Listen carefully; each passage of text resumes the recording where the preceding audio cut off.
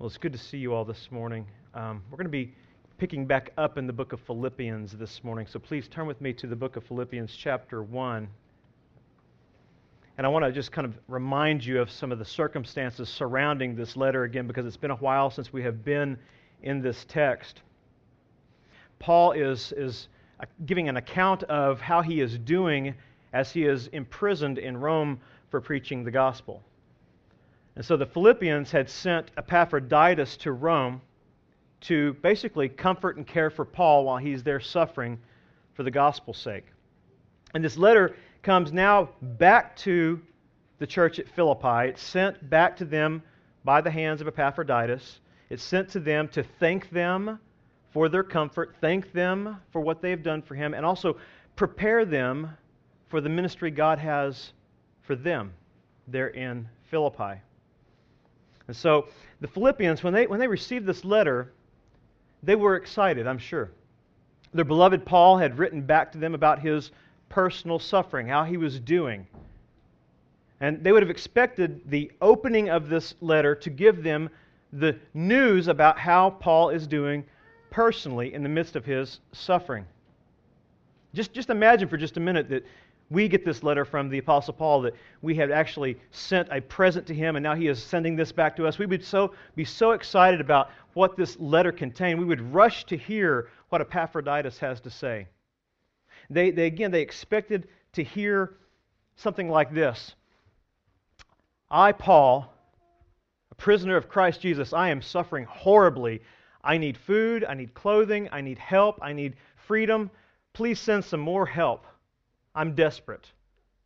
But that's not what you hear in this letter. Instead of reporting about how he was doing, all Paul can talk about is how the gospel is doing. That's all he is thinking about. Paul has a singularity of purpose in his life. And I think it's something we need to understand and learn from today. So if you would, look with me at Philippians 1. We're going to look through the section 12 to 18. We're going to actually do a little bit of review and back up and refocus on 12 to 13, and I'll explain that in a minute. But let's read through the text to get a flow of the thought here. Look what it says. I want you to know, brothers, that what has happened to me has really served to advance the gospel, so that it has become known throughout the whole imperial guard and to all the rest that my imprisonment is for Christ. And most of the brothers, having become confident in the Lord by my imprisonment, are much more bold to speak the word without fear. Some indeed preach Christ from envy and rivalry, but others from goodwill. The latter do it out of love, knowing that I am put here for the defense of the gospel. The former proclaim Christ out of rivalry, not sincerely, but thinking to afflict me in my imprisonment. What then? Only that in every way, whether in pretense or in truth, Christ is proclaimed, and in that I rejoice. Yes, and I will rejoice. Paul's response here to his circumstances is remarkable. Paul's response to suffering is amazingly God-honoring. It is not self-focused. He is not seeking comfort. He is seeking God's praise as he is responding to their concern for him in this prison, in this circumstance.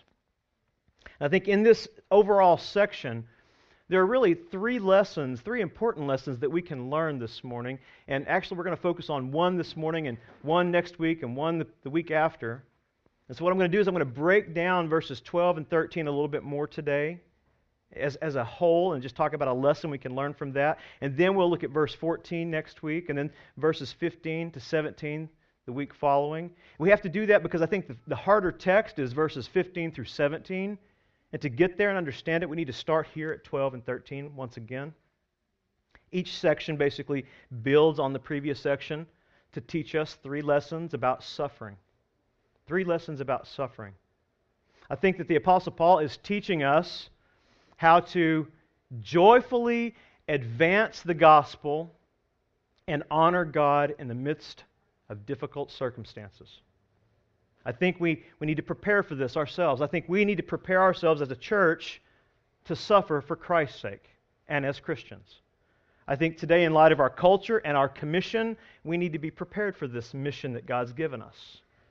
We need to be able to be joyful as we advance the gospel, even if it costs us suffering. And it will. You will suffer in this life. You live long enough, you will suffer. You will either suffer for being a witness for Christ or just simply suffer for living in this life because this world is fallen and in sin. So there is suffering that we must face in this life. We will face it as Christians. And so we need to know how to do that in such a way that we could actually cause the gospel to advance in the midst of our suffering. That's what Paul is consumed with. Paul is not consumed with how he is doing. He is consumed with how his circumstances will advance the gospel in the kingdom of God. I want that this morning. I want that to be my perspective when I deal with suffering. So many times when I deal with suffering, and if I was to write this letter to you, it would be all about me and my comfort, my discomfort, my personal agenda. But that's not what we see with the Apostle Paul. We see him saying this is about the advancement of the gospel. And church, that's what we need to see. Because we're going to suffer. But God doesn't want us to waste our suffering on ourselves. He wants us to use it to advance the gospel. So that's what we're going to do. We're going to look at that this morning. According to Paul, on your outline you have this. The joyful advancement of the gospel comes from, number one, confidence in God's providential plan, verses 12 to 13. Paul trusted in God to use his suffering to advance the gospel. We need to be able to trust God to use our suffering to advance the gospel as well. What we'll look at next week will be this. The joyful advancement of the gospel comes from, number two, confidence in God's persevering people. Paul trusted in God to use others to advance the gospel. He wasn't prideful. He didn't think that it all hinged on the great apostle Paul. He was confident in God who would use others to do what he could not do. We need to have that perspective. It's not all about us. It's about what God will do through his people as they persevere in the gospel. Thirdly, the joyful advancement of the gospel comes from confidence in God's preserving power, verses 15 to 18. Here we see Paul trusting in God to preserve the gospel in spite of his rivals, in spite of insincerity and impurity in the church. He is trusting that God will preserve the gospel by his power, even through his rivals. Church, we're going to have rivals. We're going to have insincere people. And so we need to have confidence that God will work through them and in spite of them to preserve his message. He's done that throughout church history. It begins here in Philippi. We see that. The brothers that are talked about there are brothers in verses 17 and 18. Those are brothers, but they have insincere motives. They have basically selfish ambition driving them. But that's not what Paul's concerned with. Paul's concerned with the gospel going forward. So that's what we need to be concerned about as well. Paul doesn't actually correct these guys in this text. He doesn't give us any information about these guys in this text other than their motives being impure. And the reason he doesn't is because these guys weren't at the church at Philippi. They were there in Rome. It's not addressed to them. He's not having to correct their errors there in Philippi. So he's simply saying, look, their motives are wrong, but the gospel's going forward. Have confidence in God, who can even use rivals to proclaim his message. But today, primarily what we're going to do is we're going to look at part one. The joyful advancement of the gospel and God's honor flows out of, one, confidence in God's providential plan for our suffering. Again, Philippians speaks of this in verses 12 and 13 there. He says, I want you to know, brothers. This is how he addresses them when they ask him about how he is doing. He says, brothers, here's how I'm doing. What has happened to me has really served to advance the gospel. My imprisonment has happened for this reason. He doesn't complain here. He is not bitter about his imprisonment. He is not frustrated by this impossible circumstance. I mean, this is the man who lives and breathes to preach the gospel, and now he's confined to a house with an imperial guard. And he can't go out into the streets. He can't go out into the synagogues. He can't go out into the fields and proclaim like he wants to proclaim. He has a fire shut up in his bones. But he says, it's okay. God put me here. And if God put me here, He put me here for a reason. And I'm confident in that. And if we're going through suffering, if we're going through trials, if we're imprisoned by these things, we can be confident that God has put us here for a reason. It is this reason. It is to advance the gospel. It is to reveal the power of the gospel. That's what he's saying here. I want you to know, brothers, that what has happened to me has really happened, he says, to advance the gospel. Verse 13, so that the gospel, has become known throughout the whole imperial guard and to all the rest that my imprisonment is for Christ. Paul is saying, in all of this imprisonment, here's what's happening. The gospel is advancing. It's reaching people who would have never heard it before because God has placed me here. And that's why I think in verse 18, at the end of that, he says, this is what I rejoice in. He's not rejoicing because he's in prison. That's not what he's rejoicing about. He's rejoicing in the fact that this message is going to people that would never hear it apart from this imprisonment, apart from this suffering. In all of this, Paul was rejoicing. Amazingly, Paul is trusting in God here to use his suffering to advance the gospel. We need to have this mindset. When we're suffering, it is by God's sovereign will that we are suffering. It is either sanctifying us, disciplining us, or preparing us to be His witness. And He's using it specifically for our good. It is never against us. It is for our good. His imprisonment wasn't because of sin. No, He was sent here to reach those who were imprisoned by sin. His captors, the soldiers, they were in prison. Paul was free in those chains. And the only way they could be set free was to be chained to the Apostle Paul and hear the message of the gospel. So sometimes your suffering is for that very reason. You are enchained to this suffering so that those around you can hear the message of the gospel for the first time.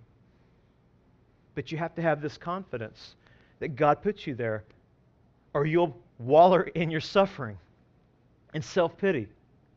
I mean, if anyone had reason to have self-pity, I think it's the Apostle Paul. He's beaten, he's stoned, he's shipwrecked, he's imprisoned. Not because he's doing anything wrong. He's doing everything right. Why do bad things happen to such a good guy? Because God willed for him to go through these things to show the persevering power of the gospel. To place him in circumstances where suffering was preeminent, first place, and people would see it and wonder about the hope that lies within this great Apostle Paul. He says it's the same hope you can have in suffering. God has promised that this suffering, though it is difficult, this suffering will cease in Christ. One day, my suffering will cease. Those soldiers, the imperial guards in verse 13, their suffering would never cease unless the Apostle Paul had been placed in this prison. Their suffering would have increased in hell. Yet God placed him there providentially by His will, for His glory, and their good. Paul was, again, imprisoned here, and he was incapable of preaching like he wanted to. And yet it was through this physically impossible situation that Paul is now rejoicing. He's rejoicing because it is God who will get the glory in whatever is done in this situation. It will not be because of what Paul did. Paul didn't place himself in prison. He didn't want to be in prison. But he is placed here so that God would be glorified, so that we would rejoice in this when we face suffering, that God places us in situations where only God can accomplish His sovereign will to glorify His name and reach others with the gospel. I think God's providence here is phenomenal. His plan is amazing when we look at this. I think that's what really verses 12 and 13 are meant for us to see. I think 12 and 13 are meant to create joyful confidence in God when we face suffering. I don't think there's a deep theological meaning to this. I just simply think that God wants us to exalt His goodness, even in the midst of our suffering. God has not abandoned us. He has promised to be with us all times, in all places. And Paul here is able to see that because Paul, the Apostle Paul, has something that we need. The Apostle Paul has a one-track mind. When he's asked about how he's doing, he doesn't mention anything about himself personally. All he's consumed with is how the gospel is doing. How can I honor God in this situation? He wants to point them to how God is working through his suffering, not how he is doing. He has a one-track mind. He wants to advance the gospel. He wants to glorify God. He wants to see the lost saved. That's all he's consumed with. He knows that God put him in this situation for a very specific reason. God put him here in an impossible situation so that God is glorified in the advancement of the gospel. We see that over and over again in Scripture. Look with me at 1 Corinthians 1.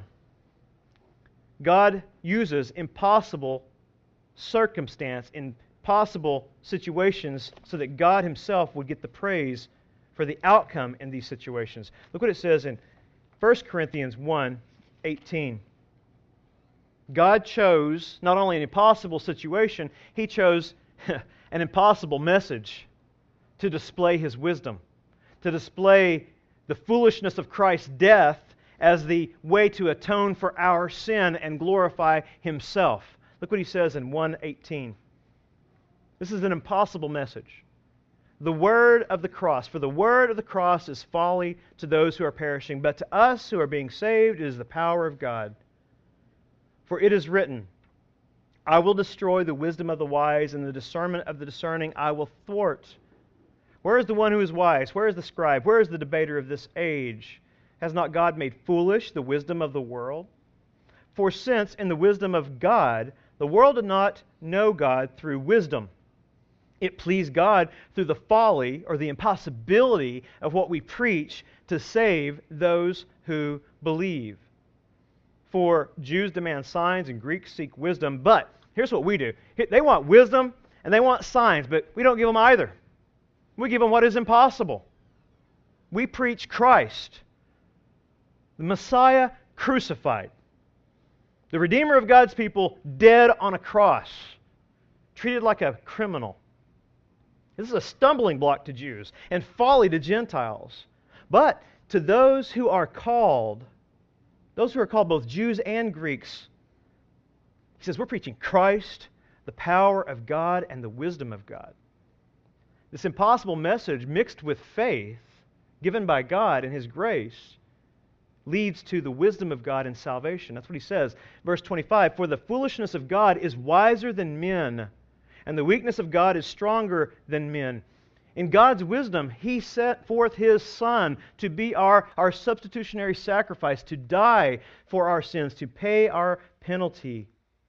And that was foolishness to those who were perishing. But to those who have faith to believe, this is the wisdom of God, he says. In verse 26, he says, for consider your calling, brothers. God calls impossible people. Not many of you were wise according to worldly standards. Not many were powerful. Not many were of noble birth. But God chose what is foolish in the world to shame the wise. God chose what is weak in the world to shame the strong. God chose putting Paul in a prison to shame the powerful Romans.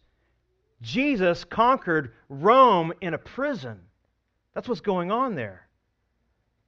He slew the soldiers that were chained to Paul through the gospel. God chose what is low and despised in the world, even things that are not, to bring to nothing things that are, so that no human being might boast in the presence of God. And because of Him, you are in Christ Jesus, who became to us wisdom from God, righteousness and sanctification and redemption, so that, as it is written, let the one who boasts, boast in the Lord. This is Paul's one-track mind. This is what Paul is consumed with. I want to show the world in the midst of this suffering, in the midst of these impossible circumstances, that it is God who is at work redeeming sinners. It is not by my cleverness. It is not by my human ability. It is by God's sovereign, providential plan that I'm here, so that these men can hear the gospel and be saved. God chooses the impossible to accomplish that which will bring Him the most glory. God chose, go with me to 2 Corinthians, you'll see this, 2 Corinthians 4. God chose, this is astounding to me. God chose the most unlikely of vehicles to deliver the gospel. God chose to carry the treasure of the gospel in jars of clay.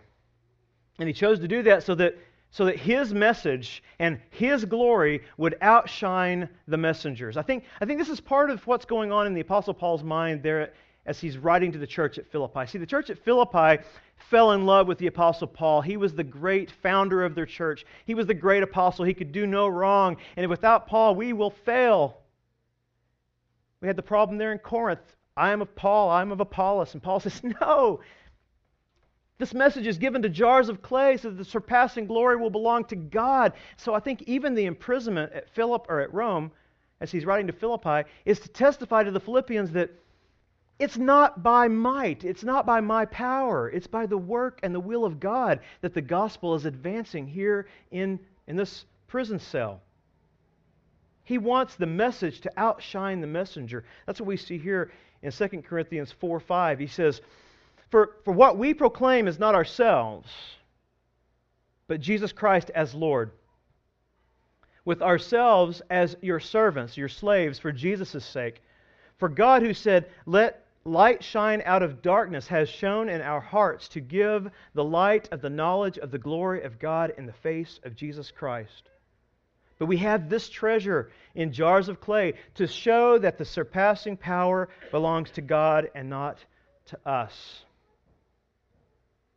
I think Paul is in prison to do this. I think he's in prison to show the Philippians and the Romans that the power of God is not in the Apostle Paul in and of himself. It is in the message that he declares. It's the message, though he is chained as a prisoner, that is conquering the souls at Rome. It's not Paul. It's not Paul's charismatic personality standing on a corner preaching, gathering up people. It's the weakness of Paul chained to a soldier, as a slave, as a prisoner, as a criminal, that's conquering Rome. God chooses to work like this. I really believe He chooses to work like this to reveal His glory and reveal that the advancement of the gospel is accomplished by His doing, not by man's wisdom, not by man's strength, not by our skill or our manipulation. The advancement of the gospel continues to go forth because the message of the gospel is articulated accurately by anyone and everyone, though we are weak, though we are insignificant in the world's eyes, though we are in impossible situations. When we see we're placed in these situations and we can rejoice in this, the gospel advances because people have to ask us about the hope that lies within us when we continue on in faith in the midst of suffering. So, go back in Philippians with me there. In Philippians, when he's faced with suffering, I don't think he's surprised. I don't think he's shocked that he's suffering for the gospel's sake. I think he knows, I think he's confident. I think the Apostle Paul is confident, and we need to be confident in the fact that God will turn this imprisonment, this suffering that we're facing, into a way to advance the gospel. He's even saying in this text, in Philippians 1, that his imprisonment and the jealousy of his rivals are meant to be a means to advance the gospel. Nothing can stop the gospel. God's power and grace trumps our rivals and our circumstances. Here in Philippians, we learn that Paul's confidence and his joy is not based on his immediate circumstances. This is very important. His confidence and joy is based on God's plan, not his comfort. Church, this is something I think we really need to focus on. So many times we We find confidence when everything's going well in our life.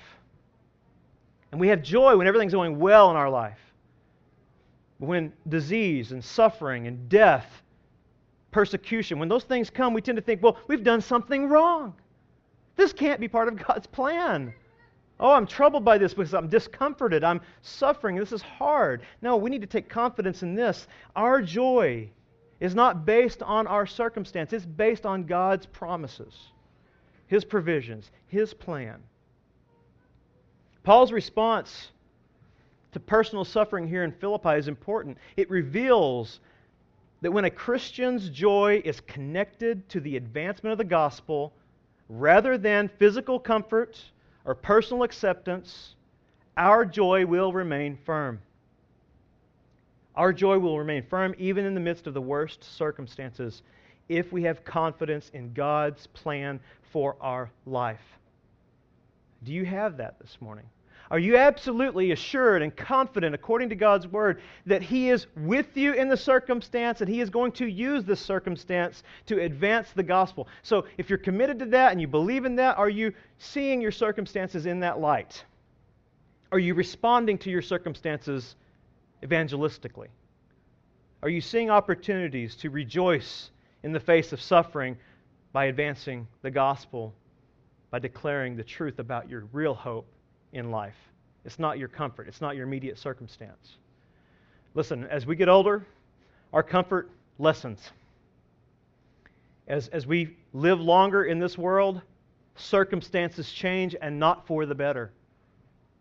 We deteriorate. The world deteriorates. Morality deteriorates in our country. We see that now. We will face persecution. We will face suffering. Time and culture will see to that. So how we embrace it, how we view it, will matter, because as we face it, as we view it and deal with it, we can use this to advance the message of Jesus. And ultimately, that's what God wants us to do with everything in our life, is to advance His message. And that's what Paul rejoices over. I think that's what he's talking about there again in Philippians 1:18. He says, "In this I will rejoice." He's saying, in the midst of this, what? Prison, growth of Christians while he's in prison, the advancement of other Christians, rivals harassing him while he's in prison. In this, all of it, in this suffering, in this, Paul is rejoicing with confidence in God's providence. The gospel's not defeated because of rivals. The gospel's not defeated because there are guys preaching better than Paul in Rome now while he's imprisoned. The gospel's not defeated because Paul's locked away someplace. The gospel's advancing. In this I rejoice, even in this circumstance. Now don't misunderstand what I'm saying, though. Paul is not rejoicing about his suffering, and he's not saying to us that we should enjoy suffering. Not at all. He's saying that he is confident, and we should be confident, that our suffering, his suffering, is part of God's plan, and that through suffering, the gospel can advance. I think that, again, comes from having a singularity of purpose. Paul viewed, this is something we need to learn, Paul viewed living, Paul viewed suffering, Paul viewed dying as a way to advance the gospel. So we have to ask ourselves, do we see it that way? Do we see our immediate joyful life when things are going well, right? Do we see that as a means to advance the gospel? Are we taking advantage of that good time in our life? Do we see our immediate suffering as a means to advance the gospel by declaring there is hope in the future for those who trust in Christ? And do we actually see our death as being better than our life to advance the gospel? I pray, and I've already talked to Nate about this, I pray that when I die, and I expect to die, don't know when, but I will die, or the Lord will come and take me and change me on the way. But when I die, I expect nothing from Nate except a gospel-centered message, nothing about me at my funeral. He better preach Christ, and you better hold his feet to the fire and make sure he does. And I'm sure he will. He needs to preach Christ because that's why I live, that's why I suffer, and that's why I want to die. I want to die for Jesus. It is better to die for Him than to live a wasted life without living for Him. I want to die with the singularity of purpose like the Apostle Paul. Paul had one passion. We see that in a couple of places in Scripture. Go with me to 2 Timothy. Now, I'm telling you, I want this. I want to cultivate this singularity of purpose in my heart. I'm not saying I've achieved it. I'm saying I want it. I think the only way that I can actually achieve this is by focusing on what the Scriptures promise us and the confidence that the Apostle Paul had to live his life, die his death for the glory of Jesus and the advancement of the gospel. That is why I exist. That is why you exist. And I want to claim that. I want to obtain that. And I want to proclaim that. That's what Paul did. He wanted to see Jesus glorified by advancing the gospel no matter what it cost him personally. That is a lofty goal, church. But I think it is a God-exalting goal for our life. This is why you live. This is why you have breath. This is why you were saved. It is to give your life to the advancement of the gospel of Jesus Christ, no matter what it costs you. That's why you work. That's why you go to school. That's why you're a mom. That's why you're a dad. That's why you're a student. The Apostle Paul had this view in 2 Timothy 2:8. He had this singularity of purpose. 2:8 through 10, it says, "Remember Jesus Christ, risen from the dead, the offspring of David, as preached in my gospel." And isn't it just astounding that he's talking to Timothy, second letter to Timothy, his apprentice, his disciple, and he says to him, don't forget Jesus. Why did he say this? Because in the midst of persecution, like Timothy was facing at the church at Ephesus for being a young pastor, being ridiculed by other leaders, we tend to focus on ourselves and we forget about Jesus. So even the Apostle Paul had to remind himself and his apprentice that Jesus needs to be preeminent in our thinking, or we cannot go through suffering with confidence. So he says, don't forget about Jesus, the one I preach about. Verse 9 says, for this Jesus, for this gospel, he says, for which I am suffering, bound with chains. Don't forget this. I'm suffering and bound in chains as a criminal because of the gospel. But, he says, take confidence in this. Rejoice in this. Timothy, the Word of God is not bound. Therefore, I endure everything for the sake of the elect, that they also may obtain the salvation that is in Christ Jesus with eternal glory. He's saying, even though I am suffering immediately, presently, in this harsh condition, and by the way, 2 Timothy was much harsher than the Philippian imprisonment. Now he's in a dungeon, now he's alone, now he's dying alone, cold, naked, stripped of his books, stripped of his comfort, stripped of his fellowship with others. He is about to die. And he says, but Timothy, the gospel's not going to die with me. No. In this I rejoice. I'm suffering for this, but this is what I rejoice in. The Word of God's not bound, and I would suffer everything. Here in this text, he's saying, I would suffer sacrificing my life for the sake of those who will be saved. That's what he's talking about, the elect. Not those who are saved already, but those who will be saved through the proclamation and the advancement of the gospel of Jesus Christ. He says, I am willing to do whatever it takes. I have a singularity of purpose. I will be persecuted in chains and die if the gospel goes forth. And the gospel is not relying on Paul, it's fueling Paul. Now it's fueling Timothy, and now it's fueling us. If Paul had this purpose and the singularity of purpose in his mind, I think that the inspiration of Scripture here would teach us that this should be our mindset. This should be our focus. And I know it's our desire, but I think we get distracted. So we need this reminder. Now, he also says something like this again in Philippians. Go back there, Philippians 1. He states it clearly there as well. In 1:21, he displays his one passion, his singularity of purpose. which is to glorify Jesus through the advancement of the gospel no matter what it costs. That's what he says in verse 21. He says, "For to me, to live is Christ, and to die is gain. If I am to live in the flesh," he doesn't say, if I'm to live in the flesh, that means I want to get out of this prison and I want to have a comfy life. He says, if I live in the flesh, if I get out of prison, that means fruitful labor for me. Yet which shall I choose? I cannot tell. I'm hard-pressed between the two. Listen, he's hard-pressed between dying and laboring.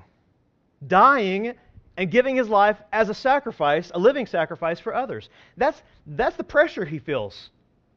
There's not a third choice for Paul. Both of these end on the same note, to glorify Jesus.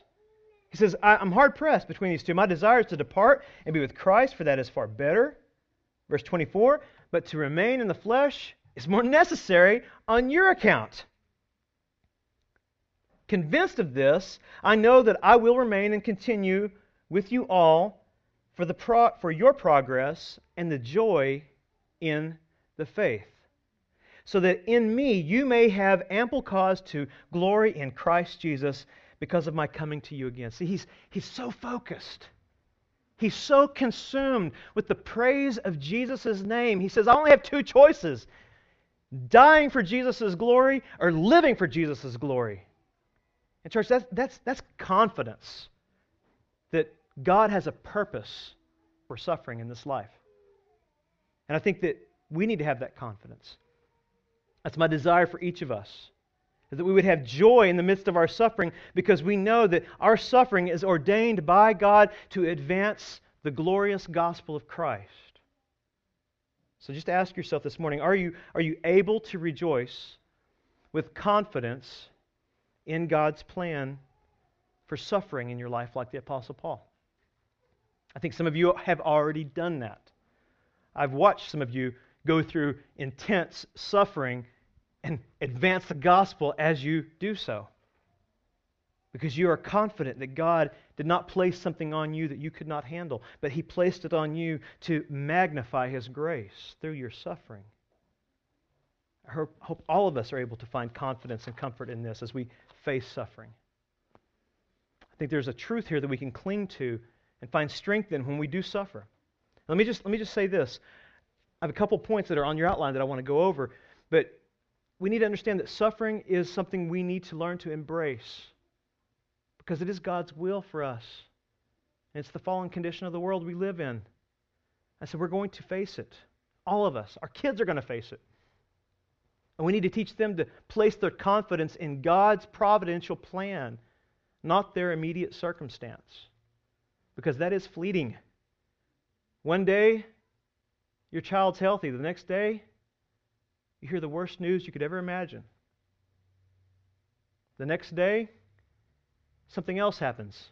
You have a story in Job of a man who's rejoicing about his kids, offering sacrifices for his kids, praising God for his kids. The next day, they're all dead. Though he slay me, yet will I serve him, Job says. And in all this, he did not sin, because he was confident that God was in control of his circumstance. He had not abandoned him. And so let me help you as you face suffering, because you're going to suffer if you're a witness for Jesus. That's a given. And you're going to suffer, but again, because we live in a fallen world. That's a given. All right?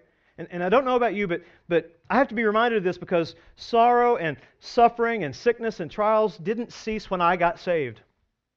They didn't.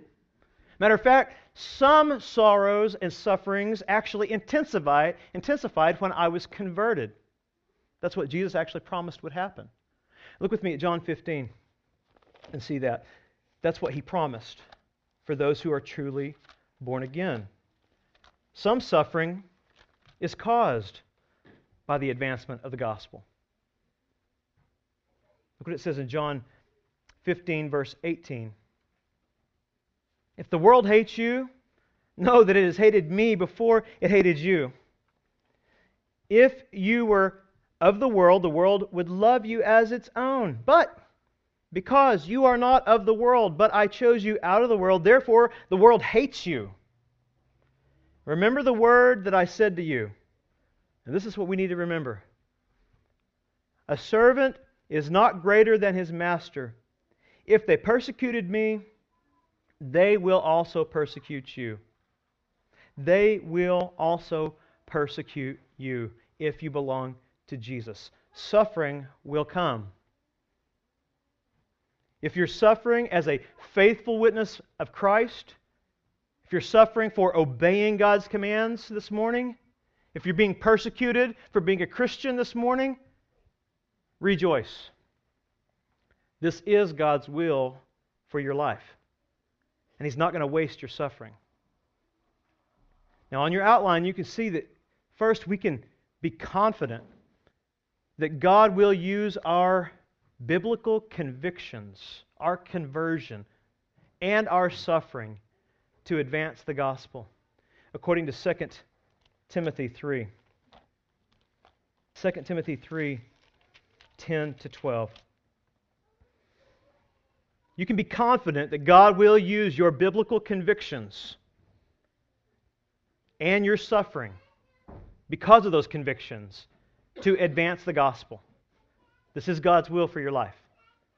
You, however, have followed my teaching, my conduct, my aim in life, my faith, my patience, my love, my steadfastness, my persecutions and sufferings that happened to me at Antioch, at Iconium, and at Lystra, which persecutions I endured, yet from them all the Lord rescued me. Indeed, all who desire to live a godly life in Christ Jesus will be persecuted. Okay, so what Paul's saying to Timothy is this. You saw what my witness produced. You saw what my conduct and my teaching and my aim in life, my purpose in life, my singularity of purpose. You saw what my patience and my love and my steadfastness produced. Produced persecutions and sufferings. So, if you're going to follow Jesus and have biblical convictions, expect suffering. Expect suffering if you trust and obey God's Word. See, we expect suffering because of this. Our worldview, which comes from Scripture, our worldview is hated in the world. It's hated in a world where sin is not just tolerated, sin is now celebrated. Right? It's not just tolerated. There was a time period where sin was tolerated. Now, the most heinous crimes against God and His Word are celebrated in the public's eye.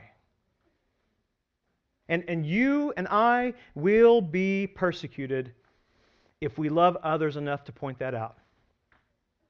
If you love your neighbors and you love your friends and you love your relatives and those who are dying in sin, and you actually share with them the truth about sin, you will be persecuted. If you love them, how do you express that love? You share the gospel with them. You share with them that there is forgiveness of sins by trusting in Christ's life and His death and His resurrection. There's forgiveness. You preach that with conviction, but that makes no sense whatsoever unless you expose sin first. Forgiveness of sins, well, what does that mean? Why do I need to be forgiven of anything? I'm a good person. Now, the Bible says you're a liar and that you're greedy and that you have hatred in your heart and that you're an adulteress and that you're a fornicator and that you're a murderer, you abort babies and that you're a homosexual, you're sexually immoral. Those things God hates. But I love you enough to expose this so that you can find grace in the forgiveness of Christ. But the world will hate you for that. The world will persecute you for that, though it is the most loving act we can express to them to advance the gospel and glorify Jesus and bring them into a comfort and a hope and a confidence that their sins can be forgiven. But the world will not accept that. But that's what the Scripture tells us to do. Look with me at 1 Corinthians 6. And this is why where Paul is at in Philippi. This is what he's expressing. This is why he says to Timothy in 2 Timothy, this is, my life, my purpose, my ministry that brought persecution and suffering becomes part of my life because of this, verse 9. Or do you not know that the unrighteous will not inherit the kingdom of God? Do not be deceived. Neither the sexually immoral, and that would encompass all sexual immorality, okay? But then he even gets into more details a little bit later. He says, nor idolaters, nor adulterers, nor men who practice homosexuality, nor thieves, nor the greedy, nor drunkards, nor revilers, nor swindlers will inherit the kingdom of God. Liars don't go to heaven. Thieves don't go to heaven. Homosexuals don't go to heaven. But those who have been washed in the blood of Christ, those forgiven sinners, those forgiven thieves, those forgiven homosexuals, those forgiven adulterers, they inherit the kingdom of God. But they must repent and trust that Christ atoned for their crimes on the cross, paid their penalty, received God's wrath so they would receive God's forgiveness and grace at the cross. And Paul says in verse 11, rejoice in this because this describes everyone in the congregation. All of us. We're what Paul just described in some form or fashion. We've all done these things. But he says, and such were some of you, but rejoice. You were washed, you were sanctified, you were justified in the name of the Lord Jesus Christ and by the Spirit of our God. You were washed by the atonement of Jesus, the substitutionary sacrifice of God the Son. He atoned for your sins. He paid for them so that you can now enter into God's presence with joy. And Paul says, it's for this kind of message you're going to receive persecution. Yet it's the most loving message we can proclaim. Because apart from this, there is no salvation. A sinner must repent and turn to Christ and trust in what God provided in that sacrifice. But if you're being persecuted today and suffering today because you're pointing people to Jesus, Paul's saying, rejoice. But many of us, even though we may not be facing persecution immediately right now because of our witness, we are all dealing with suffering because of this world's condition. Not only will we suffer if we are faithful as God's ambassadors, but we're going to also suffer in life because we live in a fallen, sin-cursed world. According to Romans 5, sin came into the world through one man, through Adam. And all fell in Adam. And this world is under God's curse. And sin is bringing destruction, deterioration. Our thinking is deteriorating. Our bodies are deteriorating. Disease invades us indiscriminately. Disease is not a respecter of persons. Evil men and natural disasters hurt Christians every single day because that's the nature of this fallen world. It's under God's wrath. It's under God's judgment. And sin is destroying all that is in it. But even in that, we, as God's children, can rejoice. We can rejoice even in this sin-cursed world, because we have confidence that God placed us here for a purpose. God is not going to waste our suffering in this life. We can be confident, secondly, that God, He can use our suffering. He can use our suffering to glorify His name and advance the gospel. Even be confident that He can use our response to suffering to cultivate evangelistic questions. See, I think that's how our suffering works presently when we face physical suffering and the world's decomposing around us and it's bringing destruction into our lives through disease, through evil events. I think the way we respond to that can advance the gospel. It cultivates evangelistic questions from people and allows us to give them gospel answers. When we face physical suffering because of this fallen world, it opens a door of evangelism for us. It allows us to say, no, this suffering is not because I've sinned against God. I'm suffering because we live in a broken world because of sin. But one day, my hope is this. My bodily suffering will cease. And one day I'll be with Christ, and I'll have a new body in which it will never decompose, will never be destroyed. I'll never face ongoing suffering, eternal suffering in hell. That's my hope in the midst of my immediate suffering. Suffering for the Christian just reminds us of heaven.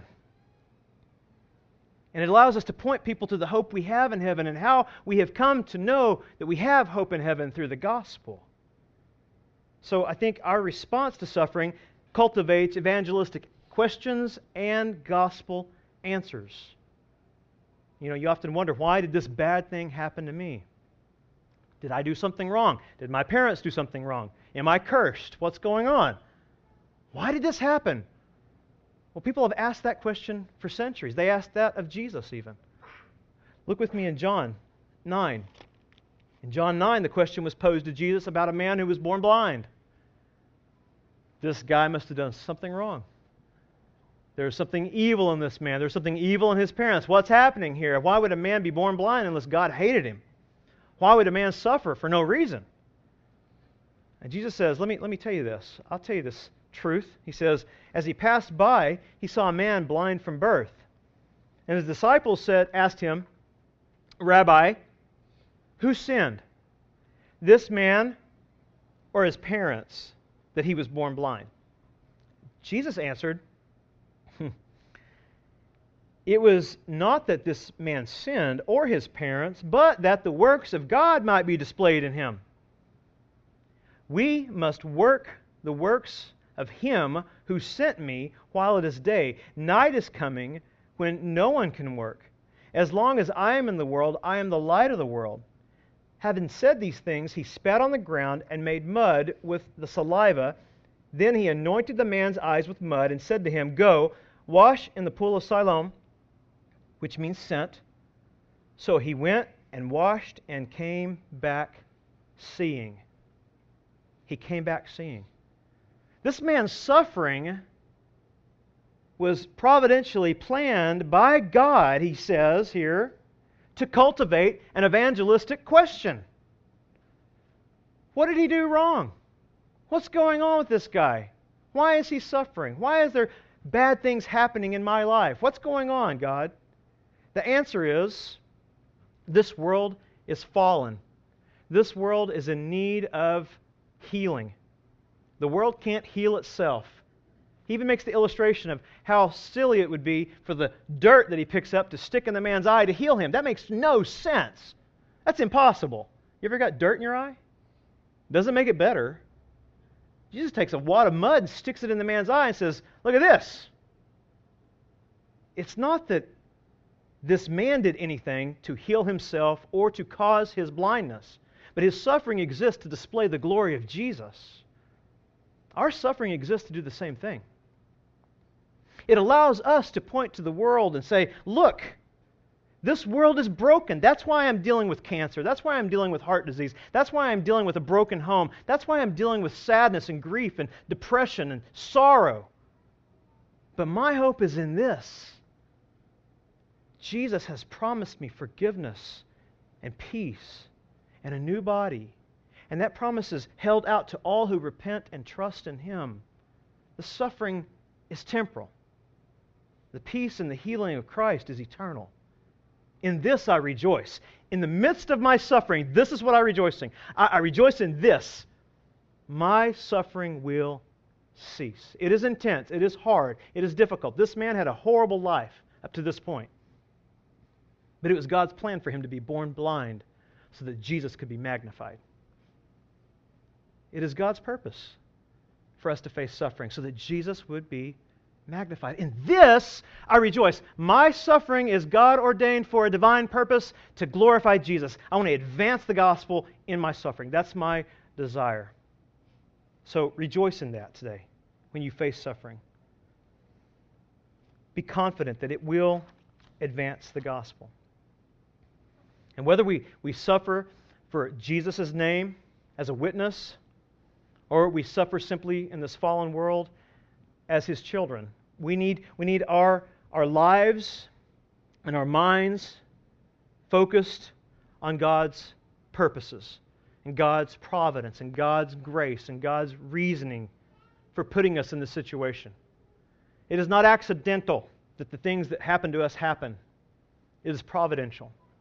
And we need to respond to every circumstance in such a way that we can either rejoice in the gospel or advance the gospel by sharing with people, yes, this is miserable. It is difficult. Apart from Jesus, I would have given up. I have no hope.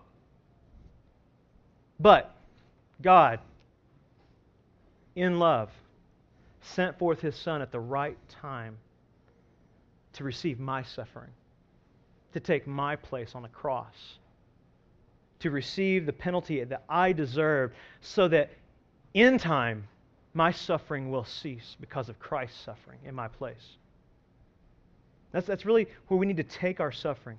Now, it's not easy to do that in the midst of it.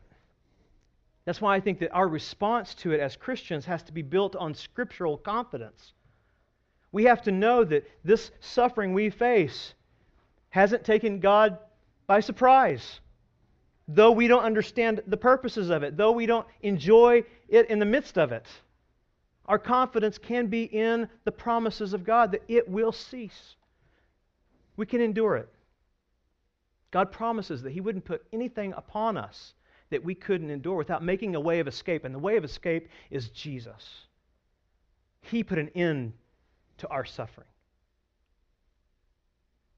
We need to see our lives and suffering in light of that, in light of God's sovereign plan. And at times, God's plan, according to Scripture, is to advance the gospel through suffering. Let me leave you with one more text from the Old Testament. Turn with me to Isaiah 61.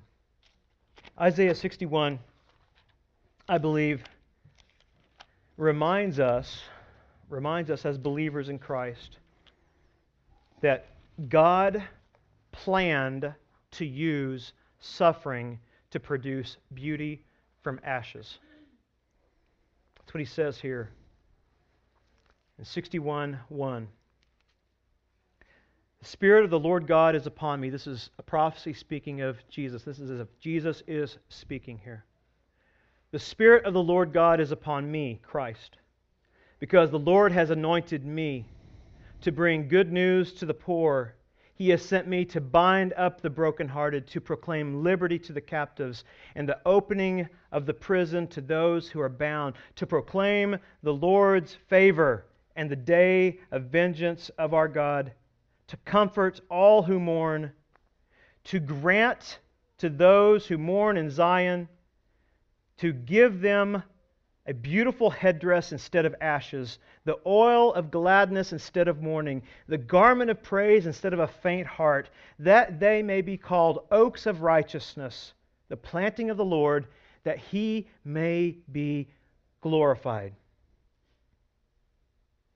Jesus says, the Spirit of the Lord God is on me. He has anointed me. I'm coming to bring good news, forgiveness of sinners through my sacrifice, to bind up the brokenhearted, to set free those who are captivated by sin, to open the prisons, to let them free, to serve God, to proclaim the Lord's favor is upon them, His grace has come, and that vengeance will come in the future. But I'm here to comfort those who repent, mourn of their sins, and grant those who mourn in Zion, to give them a beautiful headdress instead of ashes, the oil of gladness instead of mourning. Now, that Jesus does this, Jesus says this in light of His suffering. This is what we receive. This reminds us that God planned to use suffering to produce beauty from ashes. Through Jesus' God-ordained providential suffering, we believers are now drenched in the oil of gladness instead of mourning. We are rejoicing in the midst of suffering, because to receive this blessing from Jesus meant Jesus would suffer in our place. And if Jesus suffered in my place, I am confident that I will never have to suffer under God's wrath. And in this I rejoice, even though my immediate circumstances are difficult.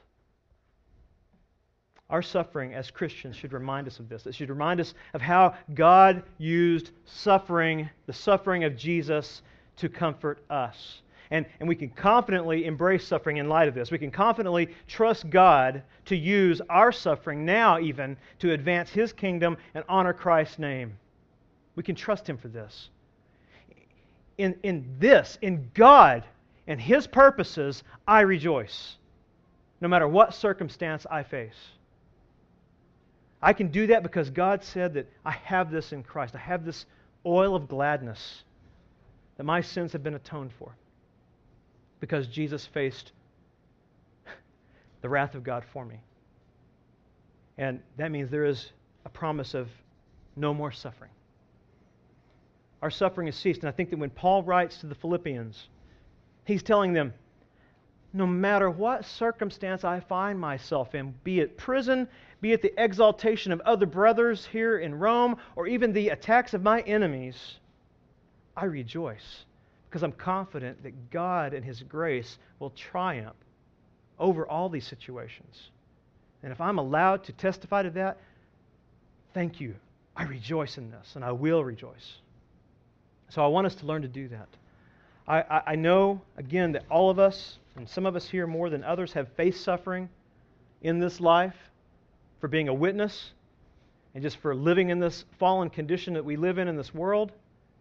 Yet, I want us to excel in our confidence. And we can't do that apart from God's revelation. So, as we look at Paul's situation, I want us to rejoice in every one of these circumstances that we see as we look at verse 14 and then 15 to 18. Because we're going to face these things. Next week, we're going to face the difficult challenge of rejoicing when brothers excel more than we do in the ministry. How we should rejoice in their victories and not have envy. Okay? That's also a challenge. We need to learn to rejoice in that. So let's just pray that we will rejoice in all these circumstances to advance the glorious name of Jesus. Lord, we thank you today that through your word, we have confidence that every situation, all circumstances have to be filtered through your will, and that your will is to advance the gospel through every circumstance that we face. And Lord, I want that stamped upon my heart. I want that singularity of purpose to be impressed upon my actions so that when I face suffering, and God, I know I'm going to face suffering. I know I will face personal suffering and even corporate suffering with those who suffer here in this church.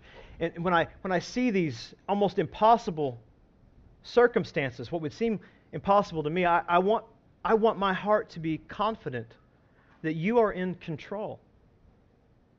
And the weakness of my flesh fails in situations like that. So I need your Spirit's help. I need your direction from your word. So embed this in us. Plant this deep in us. Because we will all face suffering in this life. And we want to face it in a way that would glorify Jesus and advance your kingdom here on earth.